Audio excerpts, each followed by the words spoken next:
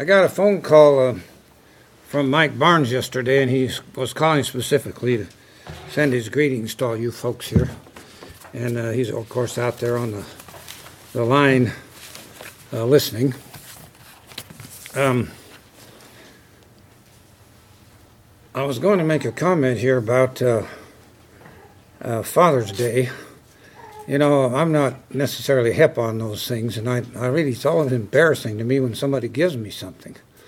So I really don't like it, although there isn't anything wrong with it as far as the Bible's concerned, but except that it puts all the attention on one day instead of thinking in terms of your father all the time. But I just had to read to you this card I got from my daughter on Father's Day. It says, "From your daughter. Happy Father's Day to one of the nicest, brightest, most wonderful guys in the world." And I thought, you can't mean that. I opened it and said, "I knew my influence would rub off on you eventually."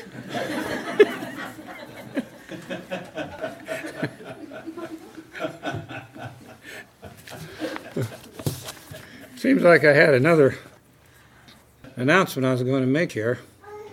But I would really ask for your prayers. And by the way, Dave, I need you to come to the rescue. I don't have my sticking stuff here. It's a real stress for me every single week because I need to come up with a new sermon every week. And I'd appreciate your prayers that you would help me and help me to be inspired so I can really sock it to you.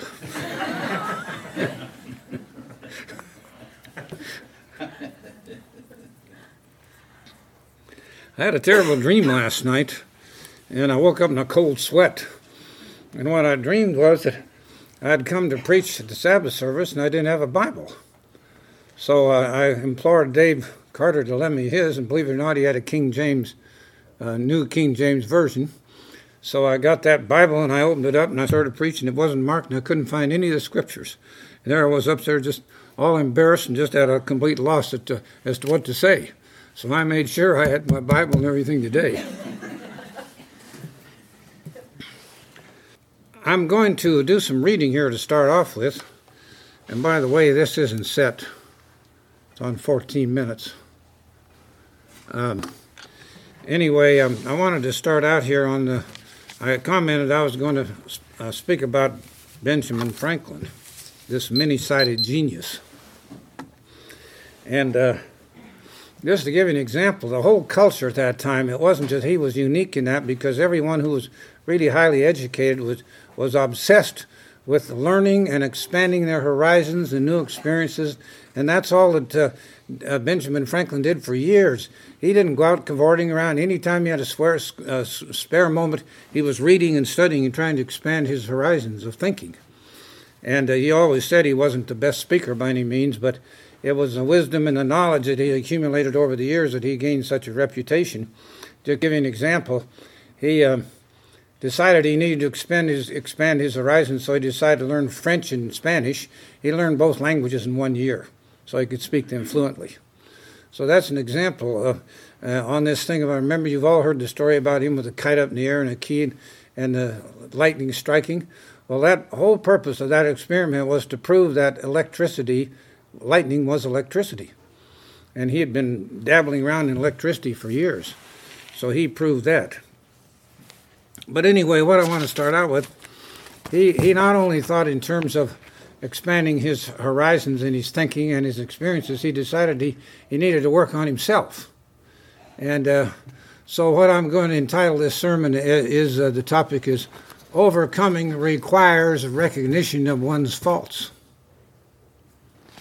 Now, we talk about people who have very good qualities. And you could think of anyone here in the room, and you could cite off their good qualities. But on the other hand, everyone has bad qualities too. So we're a mixture of good qualities and bad qualities.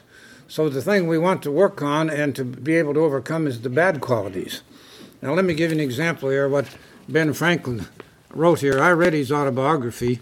It's divided into two parts. The first part is just an analysis and rundown of all the things that happened to him in his life, and then the second part is divided up into a whole lot less of the same, except that he was giving all kinds of anecdotes and experience and lessons and advice. Now, here's what he says here. And in this process of learning, there would be a group of young men, and this happened all over the place. It actually caught on so that it was practically nationwide at the time, and they would organize what they called juntas, Juntas, and what they were speaking clubs, where they would all read a particular book of one type or another each week, and then they would go back and they'd discuss that book and get into arguments and this type of thing over what the book said. And I'll get to the second part here in a moment, but I'll read this first part to you here. It was about this time I conceived the bold and arduous project of arriving at moral perfection. I wished to live without committing any fault at any time, and I would conquer all those either natural inclination, custom, or company that might lead me into. And as I thought I knew what was right and wrong, I did not see why I might not always be able to do one and avoid the other. But I soon found out I had undertaken a task more difficult than I had imagined. While my care was employed in guarding against one fault, I was often surprised by another, and habit took the advantage of inattention, inclination, or sometimes too strong for reason. And I concluded at length that the mere speculative conviction that it was our interest to be completely virtuous, it was not sufficient to prevent our slipping, and that contrary habits must be broken and good ones acquired and established in their place before we can have any steady, uniform rectitude of conduct.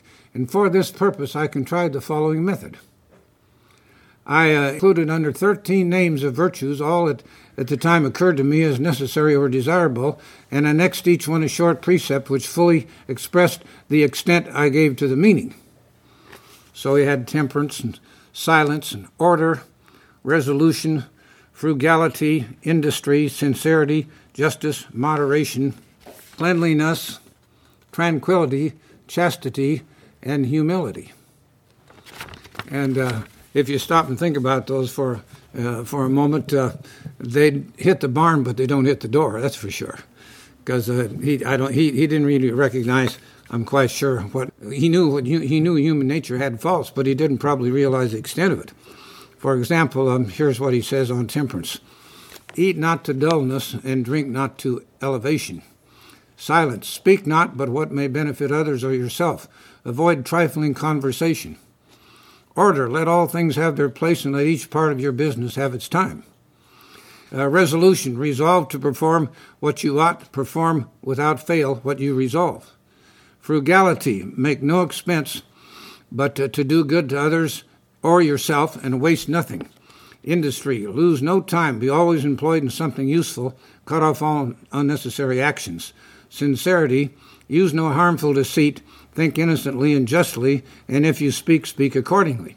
Justice. Wrong none by doing injuries or omitting the benefits that is your duty. Moderation. Avoid extremes. Forbear resenting injuries as much as you think they deserve.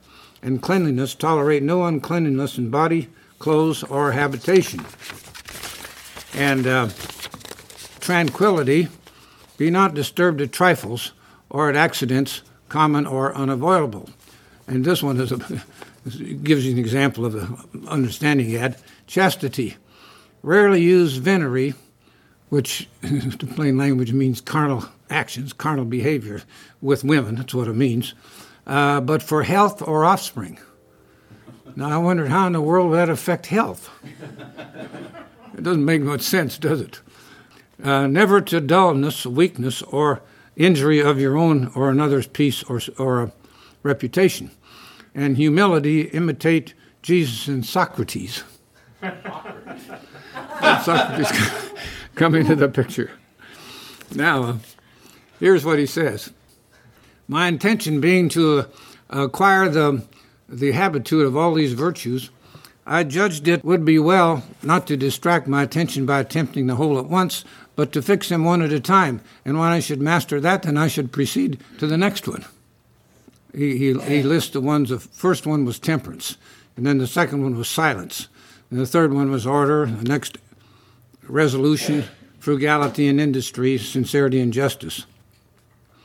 And I made a little book which I allotted a page to each of the virtues, and I'd mark with a little black spot every fault I found upon examination to have been committed respecting the virtue of that day. I determined to give a week's strict attention to each one of the virtues, and then proceeding to the last, I could go through this course complete in 13 weeks and 4 courses in a year.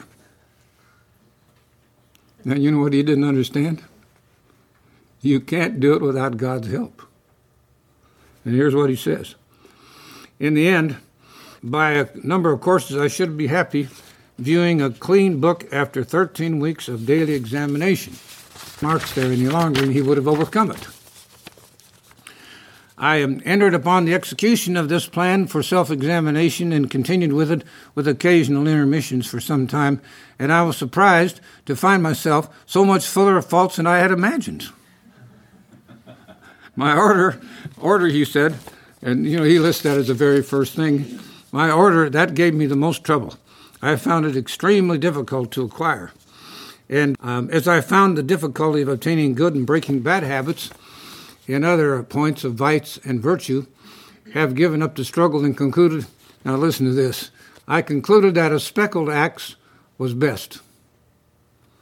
For something that pretended to be reason was every now and then suggesting to me that such extreme nicety as I had exacted of myself might be a kind of foppery of morals, which, if it were known, would make me ridiculous, and that a perfect character might be attended with the inconvenience of being envied and hated.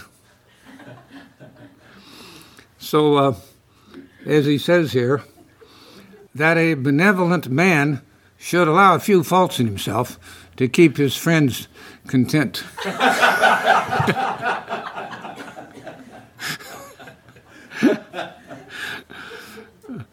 But in truth, I found myself to be incorrigible with respect to order, and I've now grown old and my memory bad, and I never arrived at perfection. I had been so ambitious of obtaining, but fell short of it, and I was, by the endeavor, a better and happier man than I'd otherwise have been if I had not attempted it. So what it really showed, of course, was that he couldn't accomplish it, and he had taken on something that was beyond his capability or any human being's capability. And in addition to that, a lot of those things, while they may be good in principle, they're not what you find as Mr. Carter read the fruits of the Spirit there in Galatians 4. Read a few verses above that and read what human nature is like. And then what Christ's statement is in Matthew 7, Mark 7, what human nature is like. Those are the things that are the real problems. Some of these included those, but a lot of them were outside of the realm.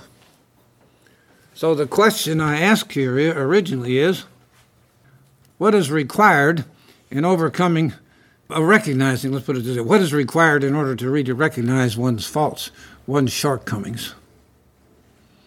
Now we hear, of course, as you heard this morning in the sermon, that it's necessary to overcome these various problems we have.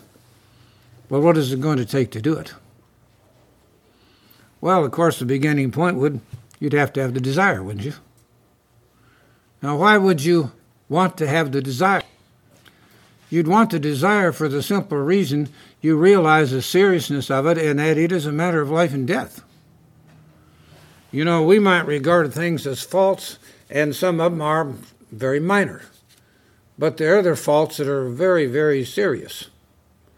I remember one man who was in the church for a number of years, and he got in trouble with the law. And one time he made the remark to me, he said, I don't know why I always lie. He said, when it would serve me better to tell the truth. So he had a character flaw, a severe character flaw of lying all the time. Now, what's the Bible say about liars? Pretty serious. And so we have to realize that when we're looking at these, what we might consider flaws or faults, some of them can be quite serious. And those are the things we need to really attempt to root out of our lives. Now let's take the matter here of having a desire. Notice what we read here in Psalm 25. Psalm 25 and verse number 5. Lead me in your truth and teach me. Now does that imply that the writer here, in this case was David, wanted to find out how to be a better man in God's eyes? He said, lead me in your truth and teach me. And we all need to recognize that. Now, the second text I want to read, and here, as I've said repeatedly in the past, Matthew 5, 6, and 7 are the heart of Christianity. Those 3 chapters, the Sermon on the Mount, summarize what Christianity is all about. And notice what he says here in Matthew chapter 5 and verse number 6. Matthew 5 and verse number 6. Blessed are those who hunger and thirst for righteousness. You have to have the desire. And if the desire is not there, the effort is not going to be put out. And the desire has to be a result of recognizing the very, very extreme importance of it and taking it seriously. And one of the big problems the Bible says to occur in the last days is that people have a greater interest in themselves than in the truth. And that's absolutely true. Now, that being the case, let's ask the question, what avenues can we use now? Once we have a desire, what avenues can we use now when we're analyzing ourselves? Well, let's go to, first of all, here to 2 Timothy 3:16. 2 Timothy 3:16. All Scripture is given by inspiration of God. Now, I'm completed the 4th article on a series I'm doing now on Paul's epistles, and some of it's pretty heavy stuff. But one of the things you'll see when you get the articles is that what a lot of these people do, because Peter said Paul is difficult to understand. There are those who twist the Scripture, his writings, even to their own destruction. And you heard this morning. They'll do this repeatedly. They'll take one text and they'll quote that and think that's the answer. Well, that's not the answer. And this is why it says here, all Scripture is given by inspiration of God. There are whole churches today who reject the Old Testament. They don't pay any attention to it because they think everything's in the New. Paul said all Scripture. Is that the Old Testament? Is that the New Testament? Right. Now keep in mind, when Paul wrote this, there was no New Testament. In fact, the New Testament, church historians will tell you, was actually put together by Peter and John. And that's how it became. As early as 100 A.D., there were copies of what we know as the New Testament circulating. So that's how it became the New Testament. But here it says, and this is certainly talking about the Old, but it includes the New too. All Scripture is given by inspiration of God and is profitable for what? For doctrine. For reproof, that is censoring. For correction. And for instruction in righteousness. So what's the key I'm talking about here?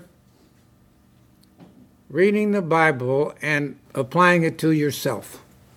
That's one of the most important keys.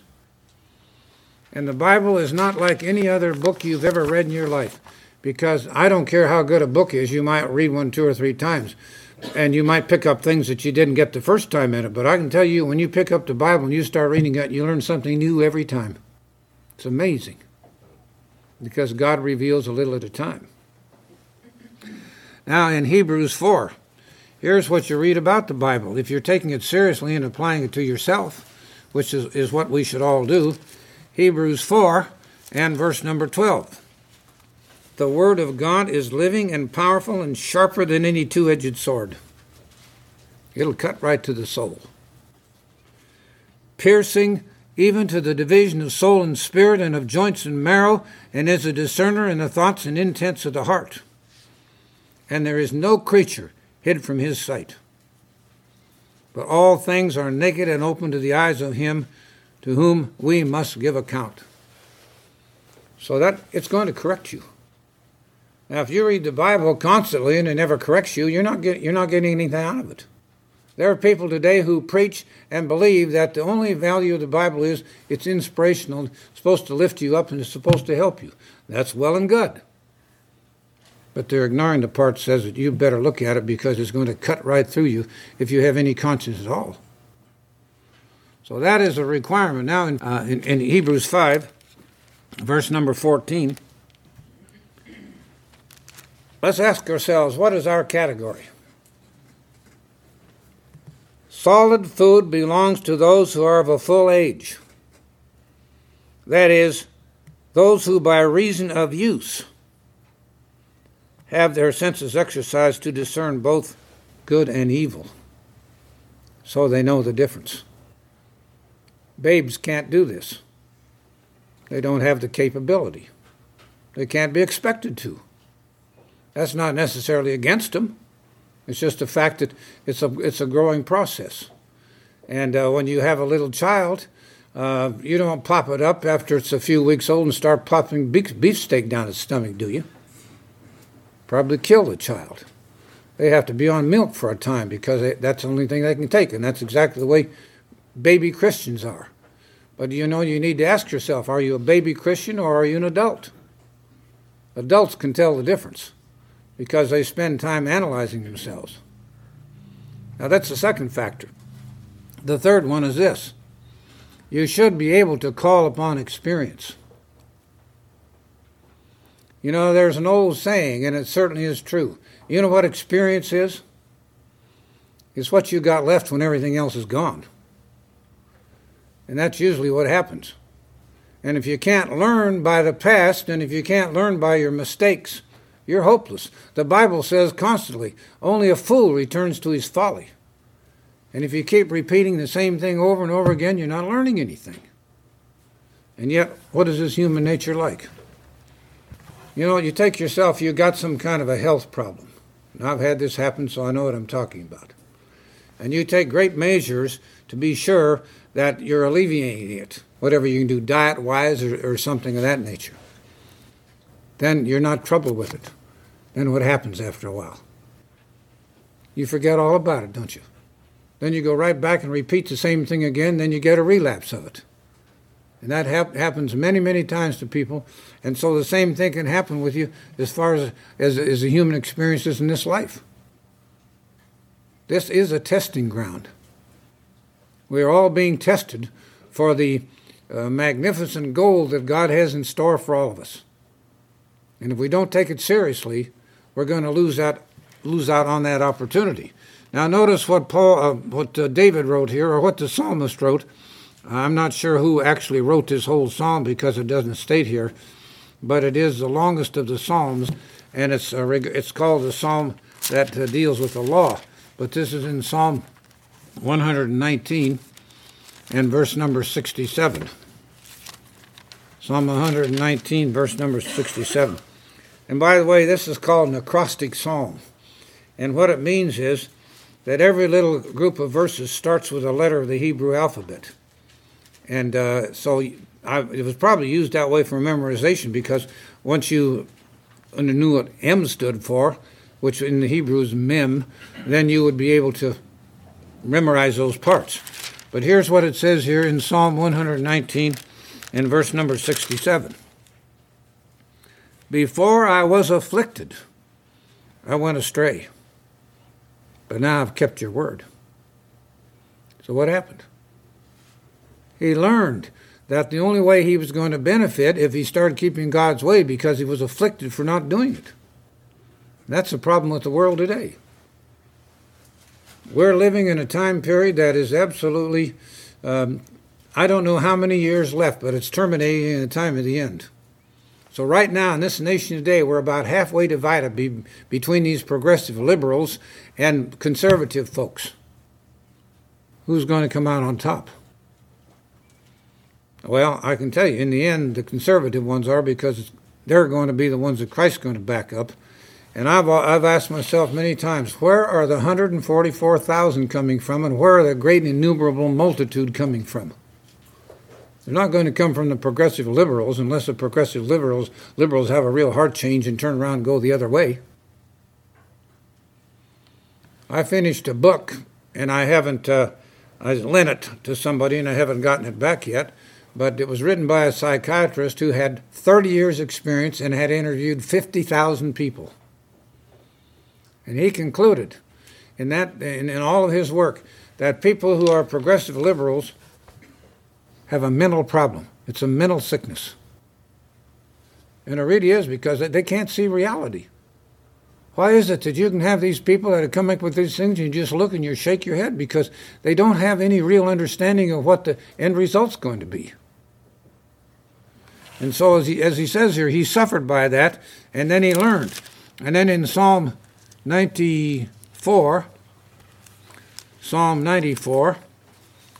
and verse number 12, Psalm 94 and verse number 12, blessed is the man whom you instruct, O Lord, and teach out of your law.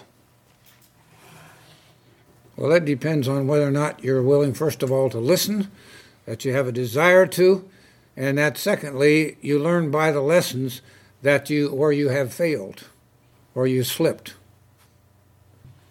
Now, just because you slipped doesn't mean you've necessarily failed, because we're in a war, and that sometimes we may lose a battle, but in the end, we want to win the war.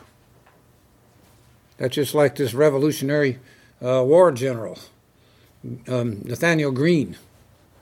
He fought the British in the South and never won a battle. He just wore them down to nothing.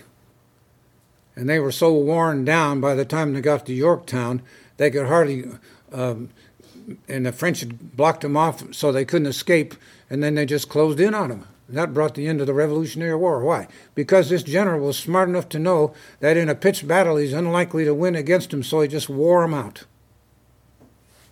No, that's the way we have to realize we're in a battle. We might succumb in a battle or two, but we can always regroup and then win the war. That's what we're at. That's what we want to accomplish. And in 1 Corinthians 11,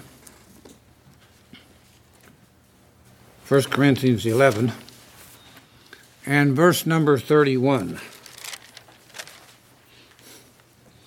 If we would judge ourselves, we would not be judged. Well, that's where experience comes in. That's when experience comes in.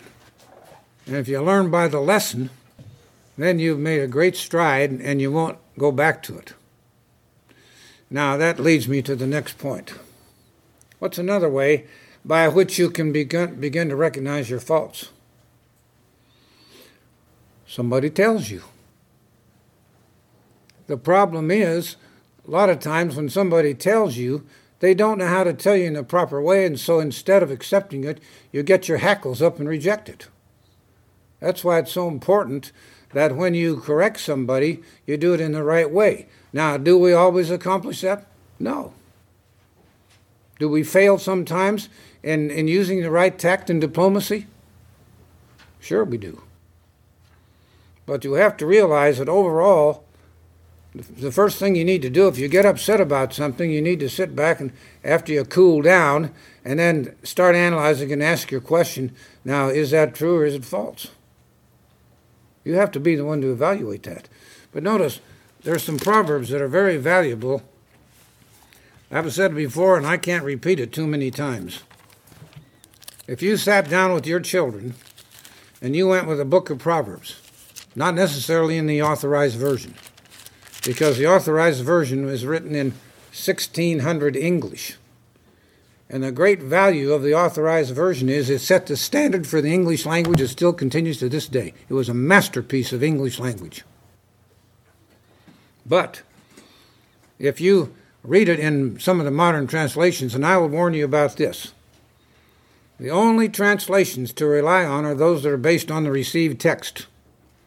Now, what do I mean by the received text? It's what's called a Byzantine recension of manuscripts. 5,000 manuscripts exist in the Byzantine recension. That is, the Byzantine family of manuscripts. The others are 5% of all the rest of them come from either Egypt in what is called the Alexandrian recension, and the other one the Roman recension, that became some of the translations, and both of those are very flawed. Now, the King James Version is based on the Byzantine recension. So is the New King James Version. That's why I have to shake my head when people get all excited and they say the only Bible that's inspired is the King James translation. It's not inspired, it's a translation. What's inspired is the original Greek and Hebrew text. You can make all kinds of mistakes in the translation. And as I said the other day, there are 3,000 errors in the King James Version. They're all minor, but there's some that are quite extensive. But you have to realize, you take your children through the book of Proverbs, in some translations it's understandable, and you'll be amazed. If you could follow the advice that's in the book of Proverbs on behavior and all the kind of things that are very, very wise, you could save yourself from 99% of the problems you experience in this life. That's how valuable it is. And I'm talking about the physical life. I'm not talking necessarily about all the spiritual things that are involved. But as you read here in Proverbs 9, verse number 9, Proverbs 9, verse number 9, give instruction to a wise man, and he will be still wiser. Now, what's that tell you? It tells you that even a wise man doesn't know everything, and he has to learn. Furthermore, it says here, teach a just man, and he will increase in learning, because he wants to learn, and he wants to expand. And then in Proverbs 12, verse number 15, and we're talking here about somebody telling you, so it's telling you if somebody's teaching you, and you're a wise man, if you're wise, you'll be able to discern what's valuable and what isn't. And in Proverbs chapter 12 and verse number 15, the way of a fool is right in his own eyes, but he who needs counsel is wise. Do we all need counsel? Absolutely. That's why, as I'll get to this text here in a moment or two, the multitude of counselors are safety. But if you're one of these type of people, you think you know, have all the answers, and you know everything there is, and nobody can add anything to you, you're headed for trouble. Because sooner or later it's going to backfire on you. And it's wise to get counsel. But notice here Proverbs 13, verse number 18. Poverty and shame will come to him who disdains correction. So what if a friend tells you something? Well, first of all, he needs to learn how to tell you in a tactful manner. But even if he doesn't, then you still need to think it through after you cool down a little bit, because the hardest thing for any human being to do is to take correction. Poverty and shame will come to him who disdains correction, but he who regards a rebuke will be honored. Is there any human being that does not have faults and frailties? You know, we talk about all of our fine qualities. What about the ones that aren't so fine? You know, you look at any human being, and I'll tell you what you're looking at. You're looking at two persons. You're looking at the public image, the way you appear to outsiders and people you deal with in the world, but then you're looking at the other figure, the one what he's really like at home. And if you want to know what your faults are, just ask your wife. Because she'll know you better than anybody. She may not know you as well as you know yourself, but she'll know you better than anybody. And she'll see that, and it works both ways. I'm not saying that it's all just the man's at fault and the woman isn't. It works both directions. Now, let's notice here Proverbs 27, verse number 9. As we're talking about, somebody gives you some instruction and tells you. Proverbs 27 and verse number 9. Ointment and perfume delight the heart, and the sweetness of a man's friend gives delight by hearty counsel. That's right. Now, do you receive it? So that's another important factor in coming to recognize the frailties and the shortcomings that we may have, which we all do. And then the last one, I'm going to cover this briefly, and that is, if you've been called to a knowledge of the truth, do you have any confidence that God's going to lead you? You better. That's the big problem. You know, when the church went astray back there in the 70s, who'd they go to? The scholars. Now let me ask you this question. How many of those scholars are converted and have the Holy Spirit? Not a one of them. So they're relying on human prowess and human reasoning. And the church promptly went astray. Now, they went astray for a real reason. I've commented on this before. The man in charge wanted to marry a divorced woman. And he was told by two of the leading men in the organization that he could not marry this woman unless he changed the doctrine on divorce and remarriage. And they could not change the doctrine on divorce and remarriage unless they first changed some obscure doctrine first. That's why they picked Pentecost. So that's what happened. And the very moment they made that change on Pentecost, what happened to the church? I saw 100,000 people, just like their blinders were shut, and they were just gone like that. It was shocking. Now, I can't tell you why God really revealed it to me, but I knew that very moment that was the end of the church. It took them 20 years to finally come to that place, but they rejected everything now. You have all these groups out there that Mr. Carter was talking about this morning. Many of them don't know their right hand from their left, and they sure don't know how to count Pentecost. They can't stop and think, what were the consequences when they made that change? It destroyed the church. Now, that ought to be enough to tell you something's wrong. Scholars have a lot of knowledge. I refer to them all the time. But I can tell the difference between truth and error when they're giving advice. Sometimes it's very good. Sometimes it's very bad. And the Holy Spirit, it says, it will lead you, and that's exactly what Jesus promised. Now, if you consider yourself a Christian and you consider yourself to have the Holy Spirit, then you'd better recognize that. And as you heard, don't grieve the Spirit by deciding that you're going to trust something other than God's Spirit leading you. Now let's notice here, Philippians 3, verse number 15. I'm only going to read two texts here. Philippians 3, verse number 15. Therefore, let us, as many as are mature, and that's the proper translation. Practically in every case in the King James Version where it uses the word perfect, it's the Greek word mature. Now, as adults, we consider ourselves to be mature, don't we? Now, as mature adults, do we make mistakes? Absolutely. Just because you're mature doesn't mean you don't make a mistake. So what he's saying here, you're liable to find things wrong with yourself. So what does it say here? Let us, as many as are mature, have this mind. That is, this mind of God, and as he's describing up here what Paul's attitude was. And then notice what read the next part of this verse. And if anything you think otherwise, God will reveal even this to you. Now, who's he going to do it by? The scholars? He's going to do it by the Spirit. So that's what I'm talking about. When you're analyzing faults and shortcomings, that's the key. But you know something? You need to be praying that God will help you to see your faults. You know, you stop and think about God for a moment. I'm sitting there in my chair in my little den back there, and I'm looking out the window, and what do I see? I see this beautiful blue sky. Now, can you imagine, here we are on this earth looking up into outer spaces with just nothing there, and it's a beautiful blue. Why is it that color?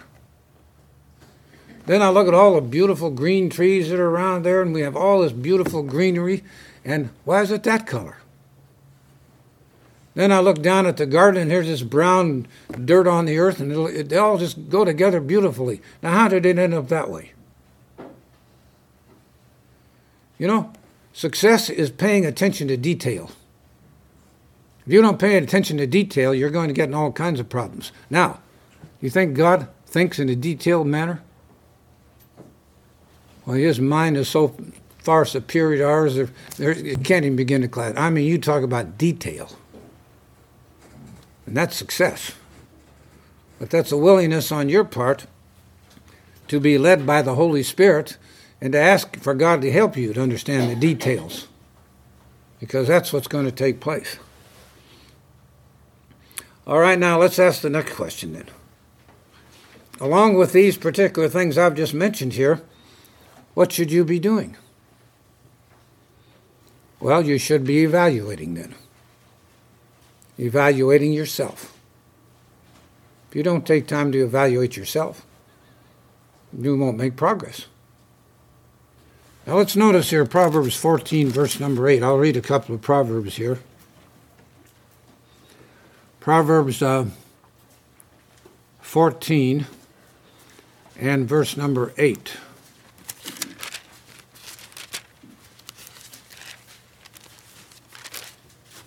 The wisdom of the prudent is to understand his way. Understand his way. What makes us do things? Why do we do things that we do? Do we stop and analyze why? What leads us to make that particular decision or do that particular thing? Now, if you want to understand your way, that's what you're doing. You're evaluating and asking yourself the question, why do you do that?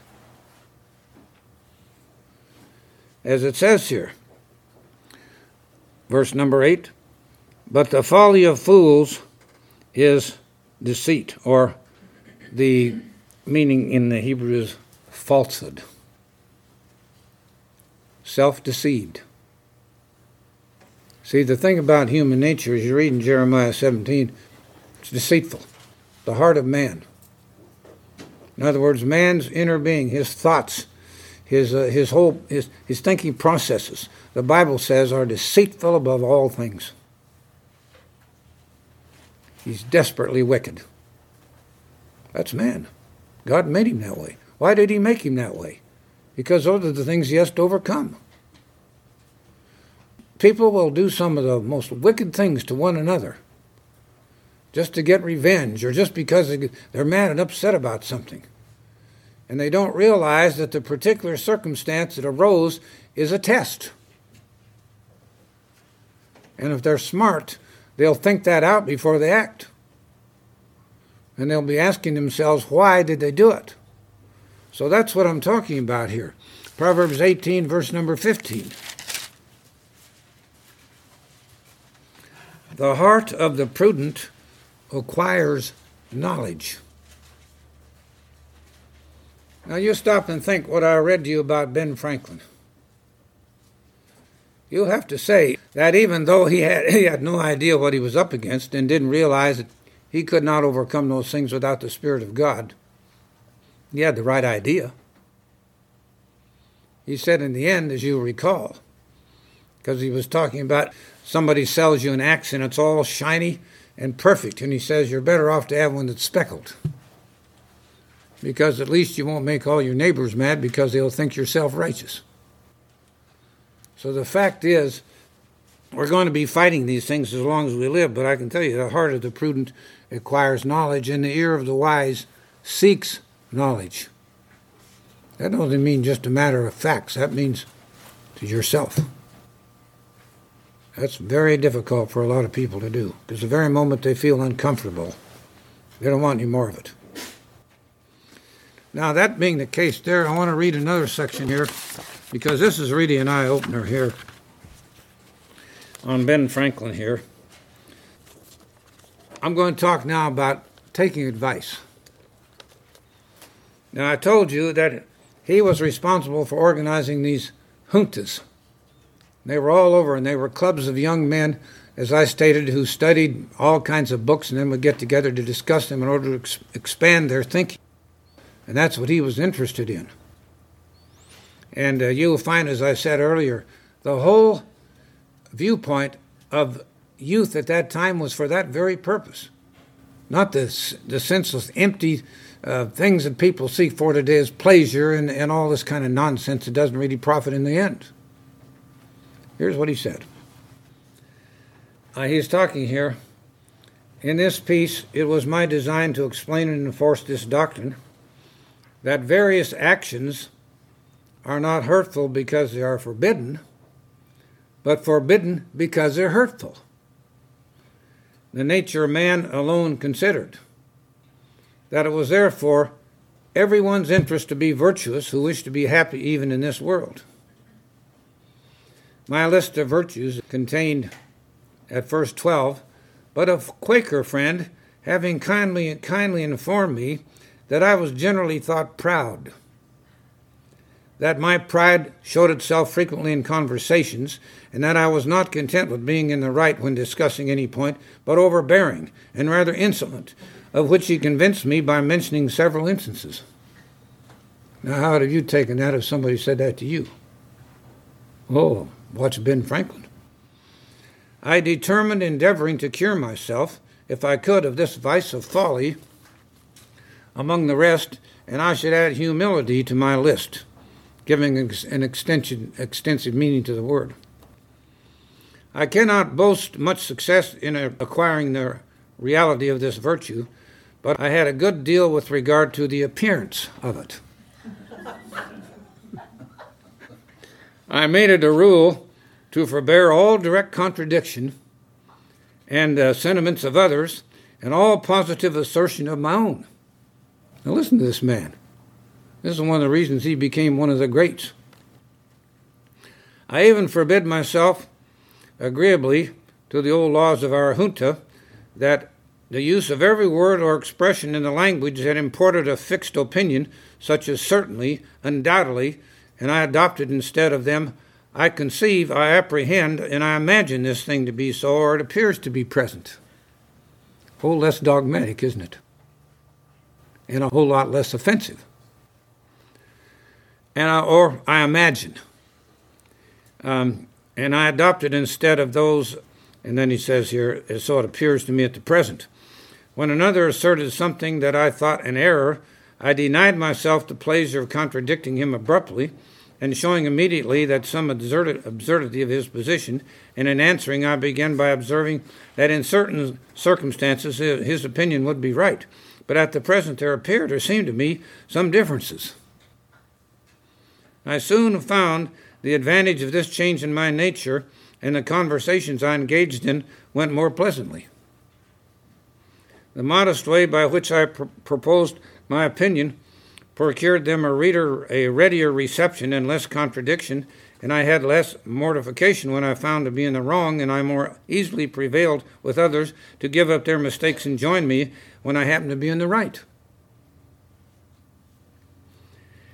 In this mode, which I first put on with some violence or natural inclination, became at length so easy and so habitual to me that perhaps for these 50 years no one has ever heard a dogmatical expression escape from me, and to this habit I think it principally owing that I had early so much weight in my fellow citizens when I proposed new institutions or alterations of the old, and so much influence of public councils that I became a member. In other words, his public works influenced people so much because they were wise, but he always had a right approach. He didn't take some attack approach and insult them. And I generally carried my points. In reality, there is perhaps no one of our natural passions so hard to subject as pride. Disguise it, struggle it, beat it down, stifle it, mortify it as much as you please, and it's still alive. And with every now and then it'll peep out and show itself. We'll see it perhaps often in this history, that is what he's writing here. For even as I could conceive that I had completely overcome it, I should probably be proud of my humility.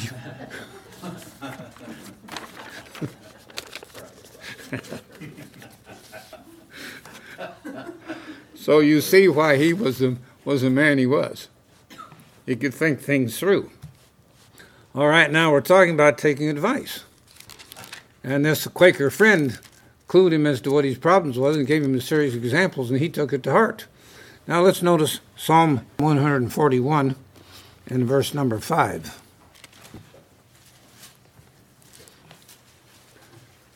Let the righteous strike me, it shall be a kindness. And let him rebuke me, and it shall be as excellent oil. Let my head not refuse it. So here's a man that was willing, the psalmist here wrote, which was David, was saying that if a righteous man corrected him, it was a blessing. And in Proverbs 11,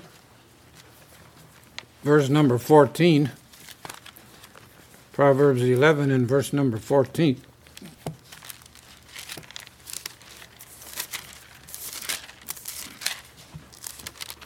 Where there is no counsel, the people fail.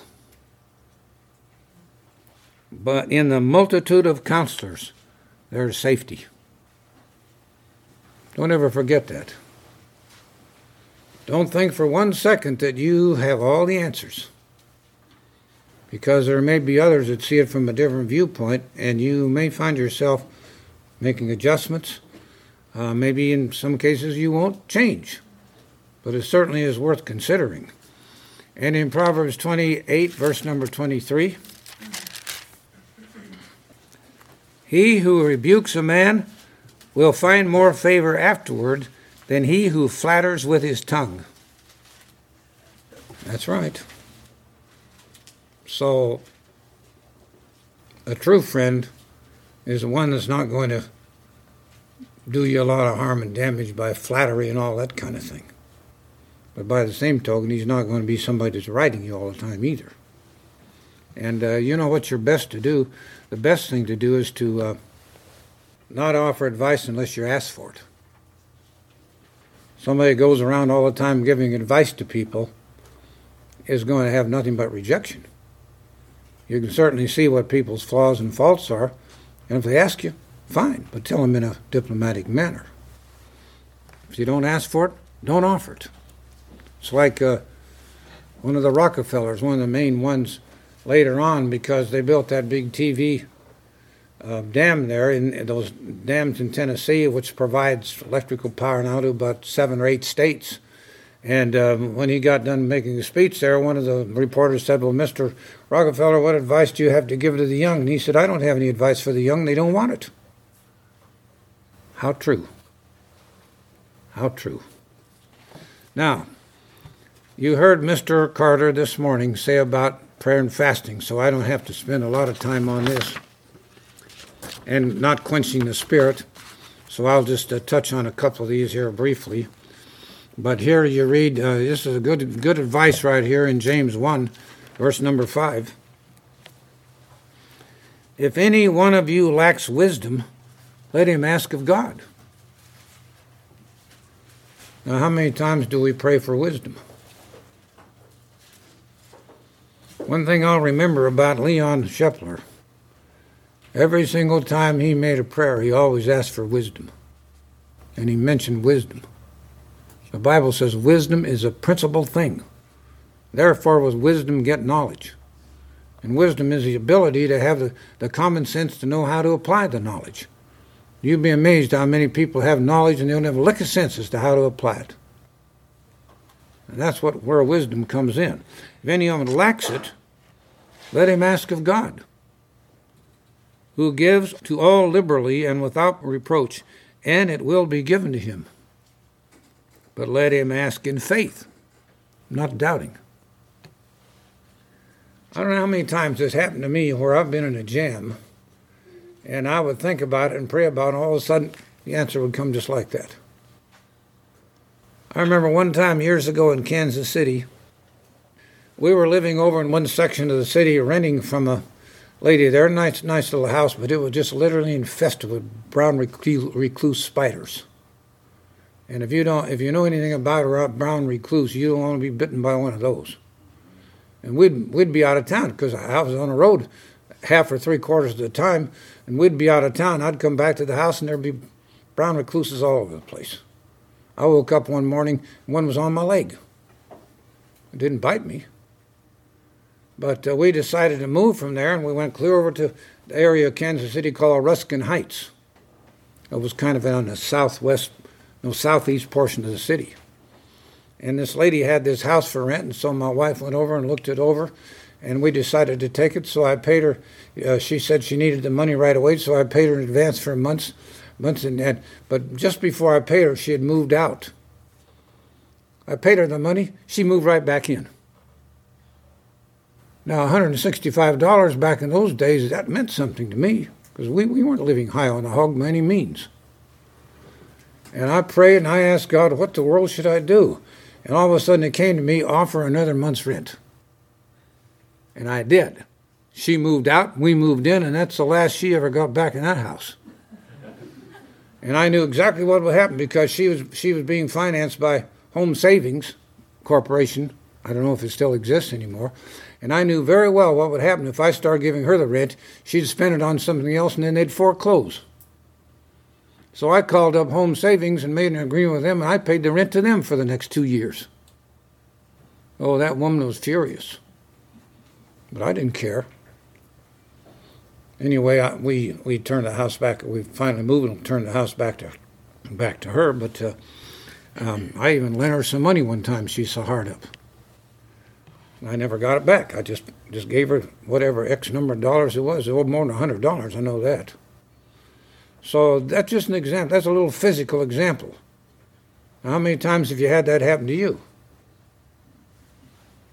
So that's an important factor. And then notice James 5, verse number 16. James 5, verse number 16. Confess your trespasses to one another and pray for one another that you may be healed. The effective, fervent prayer of a righteous man availeth much. Fervent prayer.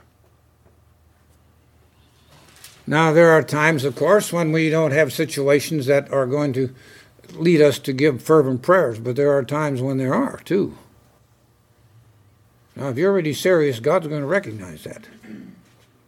But you better have confidence that He is hearing you. And the way you can have confidence in Him hearing you is you know you're trying your very best to live up to His word. And you're not violating your conscience and deciding that you'll obey this, but you're going to reject this, which is what a lot of people do. Could that be any of you? You better stop and think about that. And then finally here, as you heard Mr. Carter say, grieve not the Spirit. Don't quench it and stir it up, as you read in 1 Thessalonians 5:19 and 2 Timothy 1:6. I'm going to read this one text to you here, and this should give you a great deal of confidence and appreciation. And this is Philippians chapter 1, verse 19. We talk about receiving the Holy Spirit. Well, we receive the Holy Spirit as a down payment. That's called from the Father. Now, we all know what a down payment is. That's called the earnest money. You buy a house, you have to put down earnest money. No realtor is going to sign a contract with you if you don't put money down to show that you're earnest about the purchase. So God gives you the earnest of His Spirit. But Jesus Christ supplies you with a great deal of the power and the help to be able to live it. Now notice what you read here.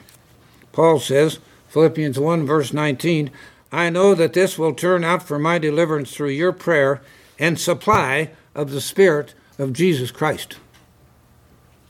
Do you have a supply of the Spirit of Jesus Christ? You'd better have. And if you're not praying regularly and studying, you're going to lack it. So you see, I asked the question originally here, or I posed this question, or this statement, overcoming requires recognition of your faults. I thought the examples that Ben Franklin gave were just absolutely masterpieces. It just shows you why he was called a many-sided genius. And I tell you, if we thought the same way about our relationship with God, I think we'd be a whole lot further along than what we are. This day of Pentecost represents the receipt of the Holy Spirit. Now let's recognize the value of it, and let's put it to use.